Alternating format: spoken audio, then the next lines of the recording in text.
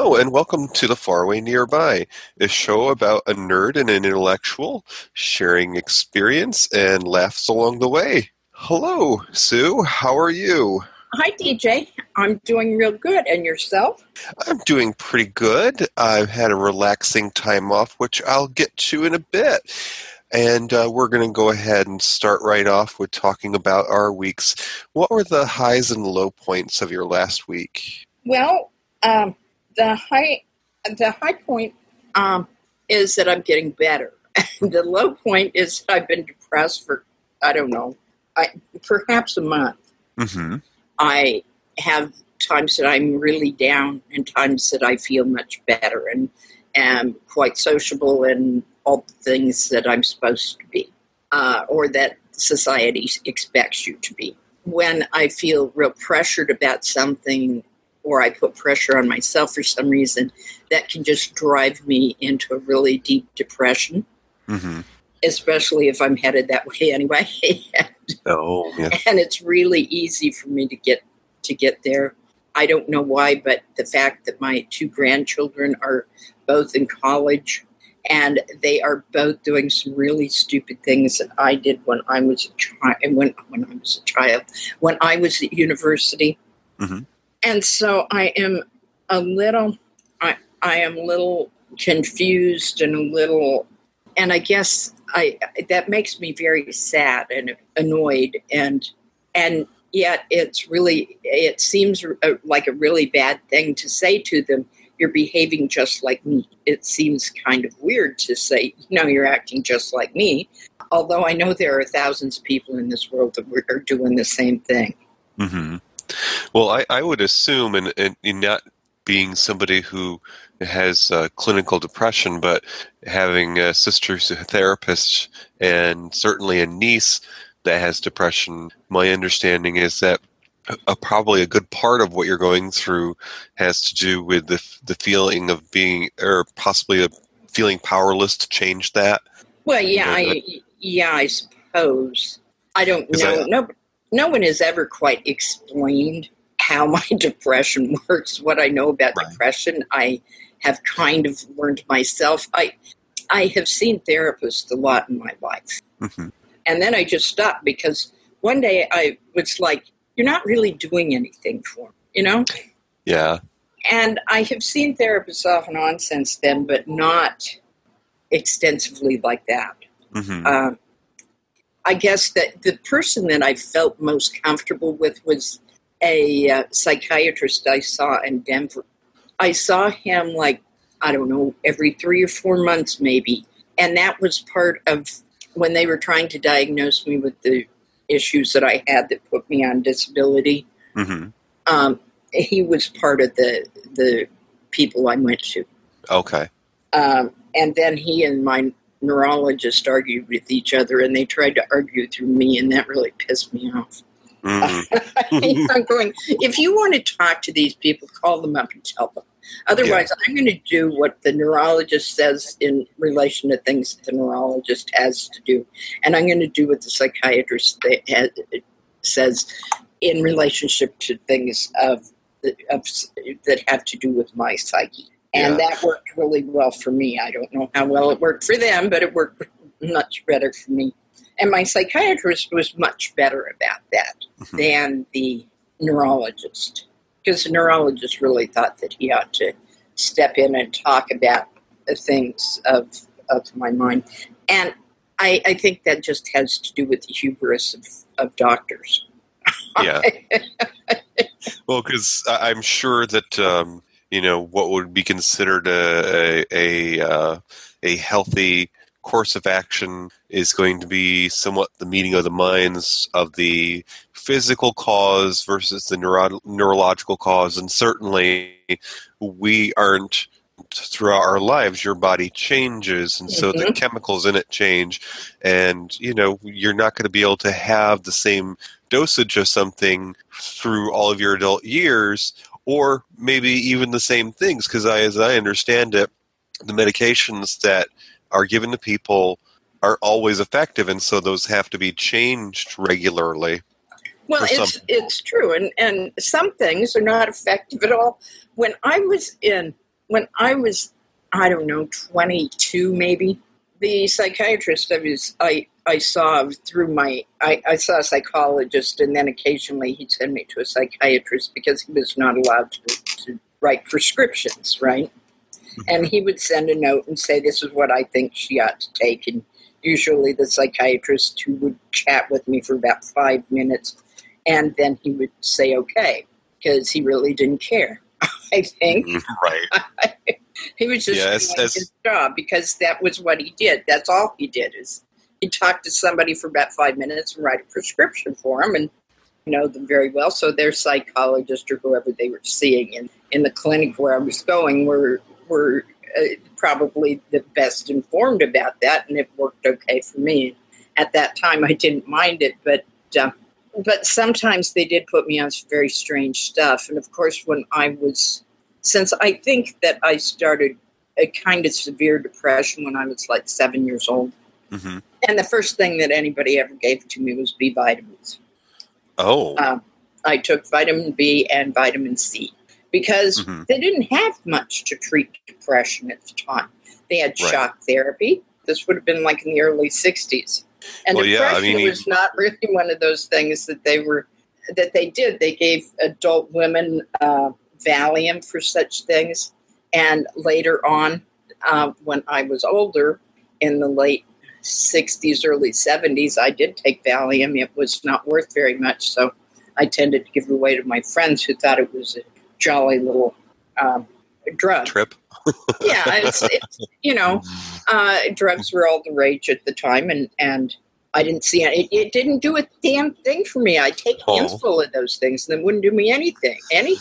You know, I it's been a fair number of years now. I think it was probably 8 or 9 years ago now that I had LASIK surgery done, and that's one of the things that they promote when you come for your consultation is that they encourage patients that have any sort of anxiety about the procedure to go ahead and take the Valium that they offer. Mm-hmm. And I've never had Valium before then or since then, but it was quite interesting because, for being the sci-fi nerd that I am, it just added to the experience because, it was a quick procedure. It was only 15 seconds, but it made it feel like an alien abduction experience. Really? They could do that in 15 seconds? Uh-huh. Did they do both eyes at the same time? They did, and I got a special discount, too, because I filed bankruptcy halfway through my repayment plan. It's terrible. That wasn't the intention, but when you go through those things, you get legal advice, and they tell you this isn't to pick and choose. You have to do all or nothing. It's true. So, of course, at the time, I just thought to myself, well, I guess I'm not going back for any sort of aftercare. Well, yeah, that's, although sometimes they don't have any idea. I know when I went up, when I had my second knee done, or maybe it was my first knee, I can't remember. I went up to see the surgeon, and I hadn't finished paying off the shoulder bill, and I said something. No, I think it was the second knee, because that was the shoulder bill and the knee, because it was over $2,000 or $3,000 for that kind of surgery. I don't think it was very much, but my last shoulder was much cheaper. It was only about $500. So I guess the insurance was better. I don't know. I said something to him about it, and he says, "I don't care. Somebody else deals with that. I don't." Right. So it might not have mattered. He was there to take care of people, and he took care of people. Mm-hmm. And they gave him a salary, and he took it, and and there was a billing department that took care of that other stuff, and he was not bothered with it. Right. Yeah, it's like these big corporations. They don't know where their money comes from. Mm-hmm. But just to bring it back for a moment to talk about depression, It's interesting because, some could argue that while we've, in more recent years, have made great strides with discoveries of medications and treatments and therapy and whatnot, we can still, in some ways, be very much in the dark ages. And I just remember, as a child growing up in my household, my dad was a stay-at-home dad, and he grew up during a generation where women were just starting to go into the workforce. Yeah. So it was still very much a male ego thing that his wife was the breadwinner, and it was decided for him to stay home because she made more money. But I think that was probably rough too. And just the fact that she made more money than he did would right. And I think on top of that, my dad may have had some underlying history that was never really delved into, because he came from the type of family that didn't really talk about their problems. Mm-hmm. And of course, that's very common. It's partly a sign of the times. He and his brothers and sisters were all placed into foster care because his parents were going through a divorce when they were maybe in middle school. Oh, okay. And the Department of Child and Welfare and Child Welfare and I guess Social Services didn't exist yet in that state. But right. Anyways, come to find out, in later years, I learned that there is a history of mental illness in that part of the family. My dad never lived to know it. He knew that his sister had problems, and possibly his mother. But I was doing some of the family history, and I found a very troubling article about a past member of my family who felt that she was a burden to the family because of the sicknesses she had come down with at the time. Mm-hmm. And around the turn of the century, when medicine was still waiting for the next big discovery, this ancestor of mine was so burdened or troubled by the idea that she couldn't be treated and that she was a burden to her family. So while her pregnant daughter was napping, she decided to sneak out of the house and decided to drown herself rather than be a burden to the family. I understand that there's a established history of it. It's not just something that spontaneously appeared. This family member of mine obviously had mental illness back then because, why would you drown yourself when you have a grandchild on the way? Well, probably not, unless the grandchild was being born out of wedlock and a number of other things that may have also contributed to it. Right. So it may not. I don't know about the status of the granddaughter or the daughter and the grandchild, but any of those kind of things. And if money was at all tight, and there were a number of depressions in the late 1800s, so I don't know. So you were saying that the high point of your readings are starting to get better. Yes, and the low point is obviously that things were bad. Right. that I was pretty depressed and have been for quite a while. So I am doing better. Mm-hmm. So my week was rather interesting. It's been a year since Billy and I last went on an adventure. Yes. We went on our trip to Ireland last summer, and I guess maybe we are still paying that off. Yeah. So there wasn't quite another adventure around the corner quite so soon, and we had a number of things that we wanted to get done in the house. So Billy's actually been at his job longer than I, so he has more vacation time. Yeah. But due to the nature of his job, let's just say he works in retail, he doesn't get to take it during certain times of the year because they have corporate visits or it's, the high holy shopping season. Yeah. So we managed to actually plan out our vacation time for the same week. While it's not the same week as our wedding anniversary, it's close enough. So we just called it, Yeah.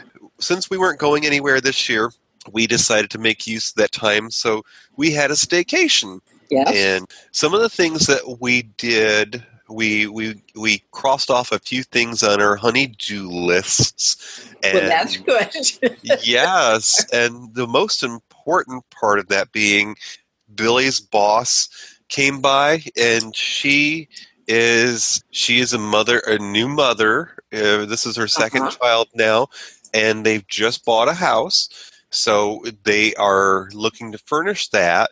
And they drove off with a truckload that was just littering my basement, and I couldn't be more elated.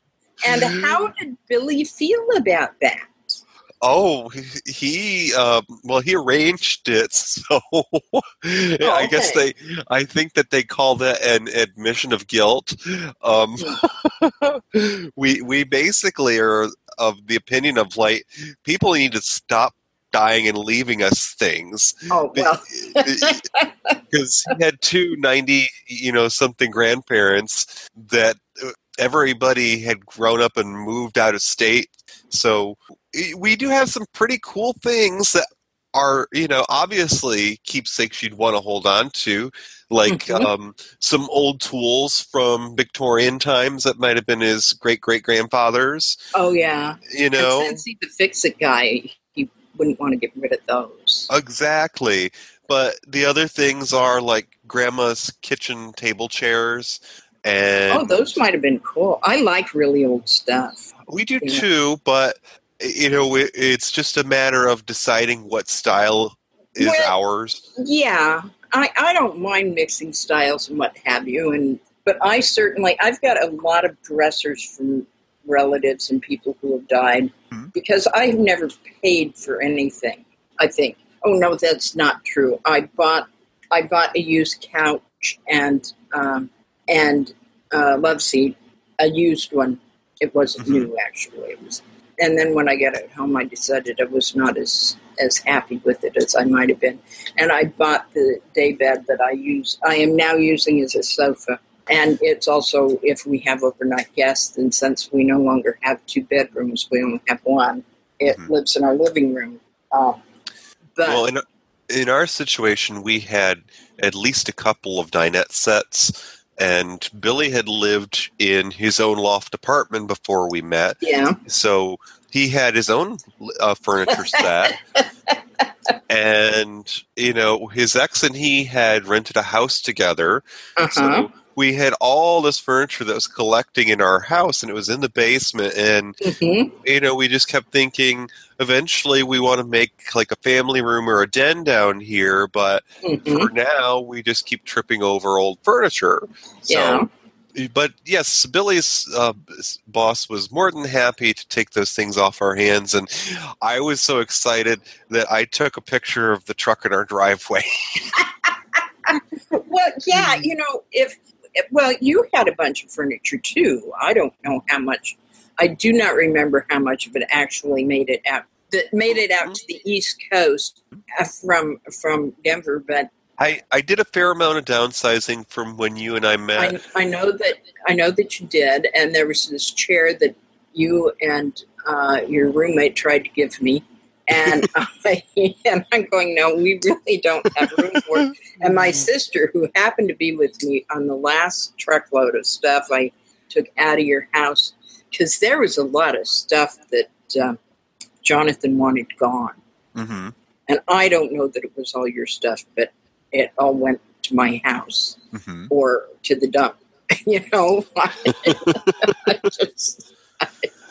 I am related to my mother, who was a Depression bride. She got married in towards the end of the Depression, and she had her first child right towards the end of the Depression. And so when she started her household, she was living with her sister-in-law, or my father's sister. No, it was his brother and his wife. Sorry, don't want to give you ideas that didn't happen in this family at that point, at least. But so she started her life and her married life and living in this little house in Denver, like all of us generate to Denver, and she worked in a Goodwill because that's the only job she could have, although she had a university education and a teacher's certificate. but that didn't help her much. So she worked in a Goodwill when she was first married, and my father was hauling coal, which of course was not good for him, which of course led to some of his issues later on.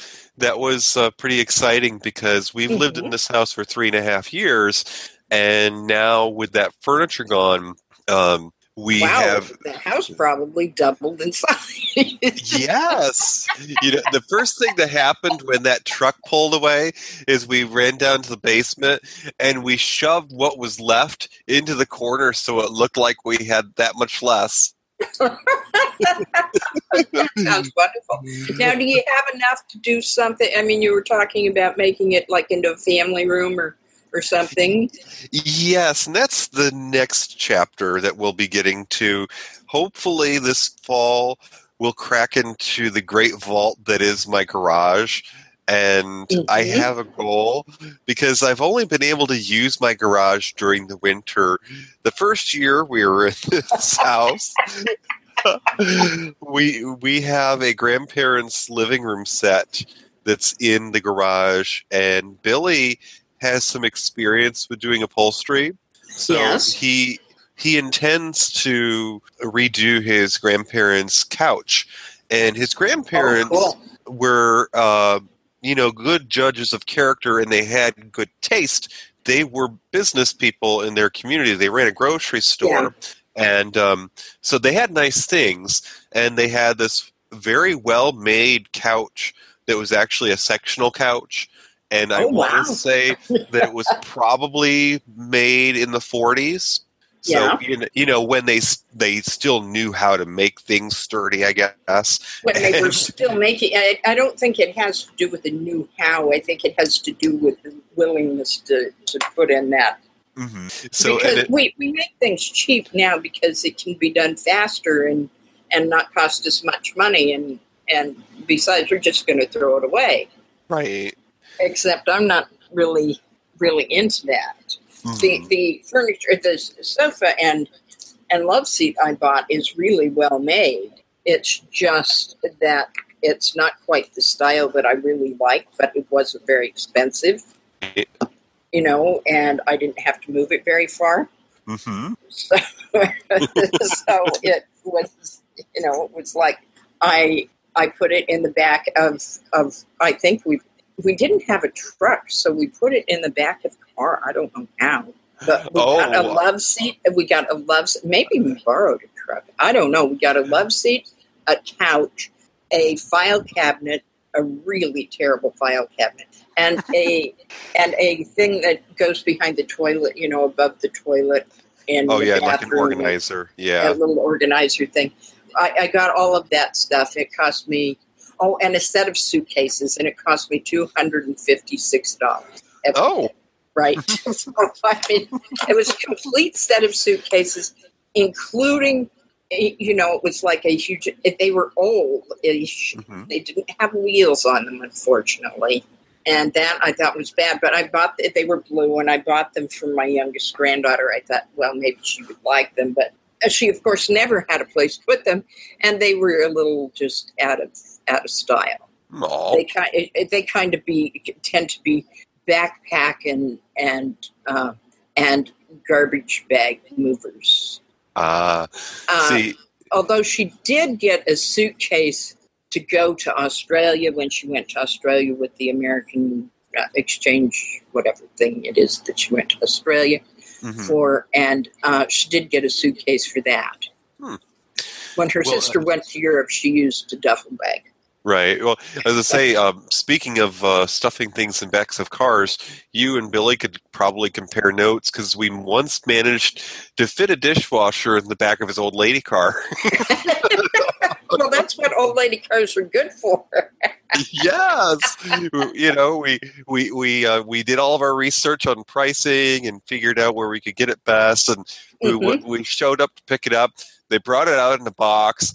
And he took it out of the box right there in the parking lot and just stuck it in the back seat. Well, yeah. That box, it had all this garbage in it like styrofoam and what have you, I'm sure. Oh, yeah. Well, and the terrible thing is... when he took it out of the box, reduced in size by quite a bit, I'm sure.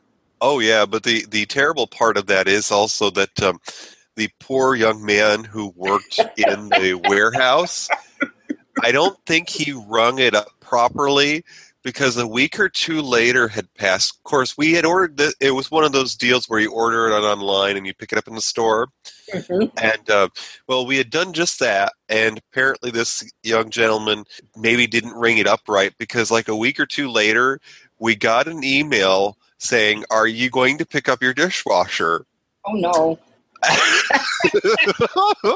And, we could have very easily just let it slide and gotten a free dishwasher out of it, but I think somebody might have lost their job. Yeah, I think that would have been bad. Did you? And so you wrote to him and said you already had it? Yeah, we gave him a copy of the receipt and said, "No, we bought it. We picked it up." So, but yeah, so that was the excitement for my week was that we got a few things done around the house, and I now have a very spacious basement, and Billy is presently going through childhood memories to see what can be sold off to pay for car repairs that have already been done. Yeah, you said something about that the two of you are having some issues with. And those issues have been resolved, but now he is going through his collectibles and deciding what can be sold off because even though they may be little keepsakes and whatever, after a time you take a look at them and you're like, well, this isn't really aging all that well. It's plastic and it's turning color. If I hold on to it for too much longer, I'm not going to be able to sell it even if I want to. So you might as well get rid of it now. Does he have things that are worth money? Well, he has a few things. They're, all little action figures of different TV shows and what. And of course, after a time, if you get to going to the thrift stores, you'll find, the quote-unquote regulars who you find out are people who have home-based businesses where they collect certain things. But they're not picking those things up for themselves. They're getting them because they know they can sell them online. Yeah. It's funny because you go in, you could tell the people who have a passion for it because they want it for themselves, and then the others who are just like, oh, well, this might be worth something. Yeah. And, I can't remember the specifics, but there was an item or two that Billy had his eye on, and he went into the store, and apparently it was a scenario where somebody was maybe kind of a dealer where they, buy in lots, and it was set aside, but nobody had paid for it. Billy asked the lady at the register, and he said, "Has anyone paid for this yet?" And she says, "No, they said they were coming back." And I'm just like, oh, well, I guess it's fair game because most stores have a policy. They don't hold things, Well, yes, that's true. As a matter of fact, you and I went into a store once about a table that I kind of wanted. Mm-hmm. Do you remember that? And somebody had actually put money on it, so it was gone. Don't remember specifically. Was that when I lived in my house? I think you were still in your apartment then. Oh, okay. I think I was in the Lauren Bacall apartment then. Ah, okay. And there was a blonde Swedish table in this one antique store that I really wanted. This was a second shop, though, not the Scandinavian place, right? No, it wasn't the Scandinavian place. This was an antique store. Well, they called themselves an antique store. They looked like a junk store to me. Gotcha, because I remember I think it had a lot of nice things in it, but I wouldn't really call it antiques. I think we also went by that Scandinavian place, too. Okay, so that was my week, and did you have an article or something you wanted to talk about this week, Sue? I was going to talk about, I read this really funny book entitled Heads in Beds, and it's about the hospitality industry, hotels, motels, that kind of thing, mostly hotels and high-end motels. It's written by a person called Jacob Tomsky. That is a pseudonym because he still works in the industry, and he doesn't want to get into too much trouble because he might because he works in the industry, and he may need to go back to some of the places that he referenced in the book. But it's really funny. It talks about the things that the hotel staff does in order to get tips, the way they manipulate people in order to get tips, and not necessarily in a bad way, but they do, sometimes offer to do more things than you need to have done in order to do something for you that you might want to give them the money for. And he talks about funny things that happen and interactions between the staff and just stuff like that. It's sort of an autobiography or what have you. It is funny, and I highly recommend it. It's kind of one of those summertime read things, I think, more than something you might want to sit down in front of the fire in the middle of winter. I don't know. It's one of the beach read things. I wouldn't put too much time in it, but it is an interesting book. And in the United States, we spend, there's a profit of over $127 billion, or there's revenue of that every year. In the hotel industry? In the hotel in the lodging industry. Mm-hmm. And that's a lot of money. Yeah. $128 billion. That's quite a bit of money, but it employs a lot of people, but I don't think a lot of people make the best money. I think this guy ended up making a pretty good salary because as he worked in the industry, he got promoted a lot, mm-hmm. which of course is a little easier for men than it is for women. Although most of the people who seemed to promote him were women, so there obviously are women in higher positions in the hotel industry. But he has done literally everything from being a bellboy to parking cars to that kind of stuff. The concierge or whatever they call it, person who tells you about the neat stuff to do around town and things of that nature. So this was written based on the author's experience? Yes. He graduated from college, didn't know what to do, and one of his buddies said, "Here, I'm working at this hotel, come work with me." And that's what he did. It's not like he studied this, but it's interesting, it's funny. I don't think he had a ghostwriter. I think he wrote the whole thing himself. Although, like I say, the name is a pseudonym. He still works in the industry. But it's really funny. It's a nice little short read. And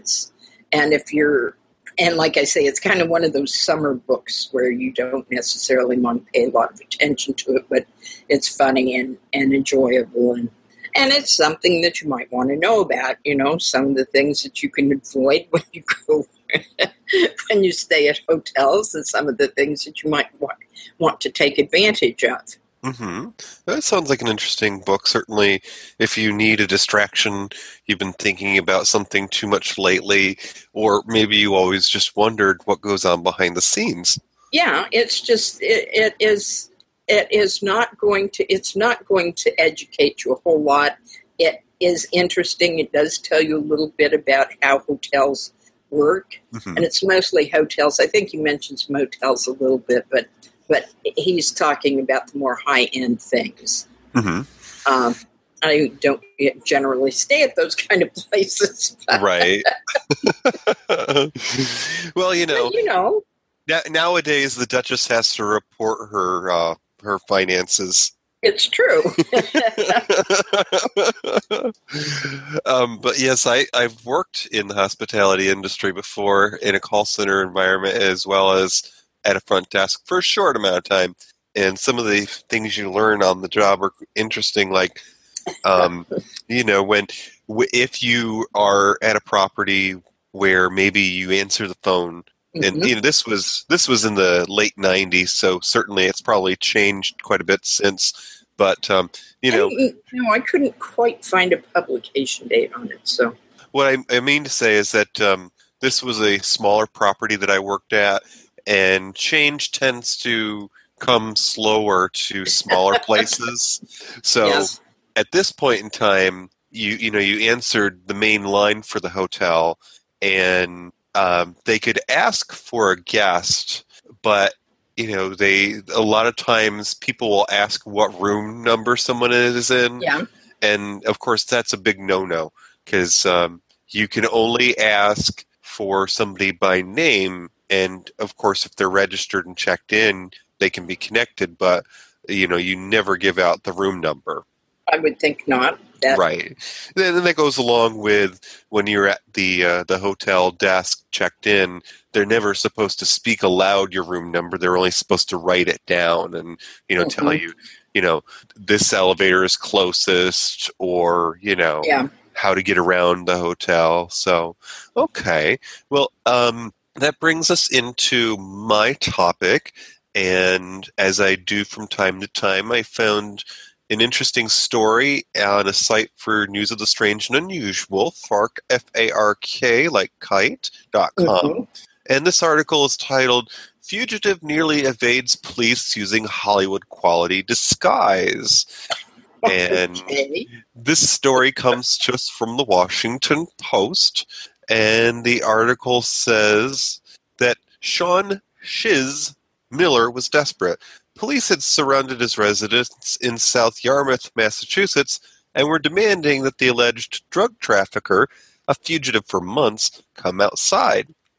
Miller did exactly that, but not before slipping on a wrinkled, liver-spotted mask that added about a half-century to the 30-year-old's face. It was a criminal Hail Mary, to be sure, and it worked for a time. Upon further investigation, officers determined that the elderly man was in fact Miller, and at that point, officers pulled off Miller's realistic disguise and placed him under arrest. Miller caught. But his strategy seemed to impress the arresting officers. And of course, they were saying that this was, in some of the promotions of this article, they were saying that it was a Scooby-Doo style story. And, what do you remember what is often said about Scooby-Doo? And not really, because although my oldest granddaughter was a big Scooby-Doo fan, I never really got into it very much. Well, they say that a lot of children's programs have hidden lessons in them. Oh well, yes, I know that. And they say that the thing that Scooby-Doo teaches us all is that human beings are often the monster. Yeah. The real monster. Yeah. What's interesting is I go on to read more about this article. It's funny because, or maybe ironic, but this seems to have happened in the neck of the woods that my ex was from. There being a lot of criminality in that area. Yeah, well, I'll just say this: my ex came from the Northeast. It was in part of New England, and I will just say this: it is one of those areas that is very beautiful and is a tourist destination. But if you're having to live there throughout the year, I'm sure that the job market is repressed because in the winter months you're not going to be showing people the beach. And it's true, and I think also that part of the country is just the Northeast has had a lot of problems. That they had a lot of manufacturing and stuff, and not so much now. Mm-hmm. I mean, we have moved all of it. That's part of the country where you moved all my jobs overseas, right? And so I think that it's just really and nothing much has replaced it. And as in many areas, the touristy stuff does not go on all year round. Yeah, and it's one of those things where there is a movie which in its own right was good, but it's one of those movies where you maybe don't need to see it more than once or twice. Yeah. And it was one with Former underwear model. That sounds interesting. Mark Wahlberg. Oh, okay. Yes. And it was That's even more interesting. And the movie was called The Perfect Storm. I don't know if you've seen this. Oh, I have seen part of it. I've actually found it kind of boring. Yeah. I mean, if you were somebody who came from that part of the country, I'm sure that it would have a certain appeal because it tells the story of many who lived there. You know, that you have family that serves on a fishing boat maybe, or in the past that's been part of your family's history. And while the movie itself is very pretty as far as cinematography, and the acting is not bad, it's one of those films where if I were a person who was involved with like the local tourism board or the Chamber of Commerce, I would strongly encourage that people not see that movie. Out in the far away.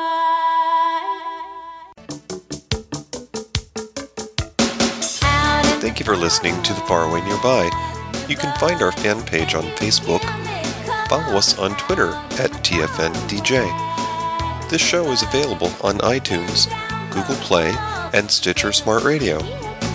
Our email is tfnpodcast@gmail.com, or leave us a voicemail at 720-230-6919.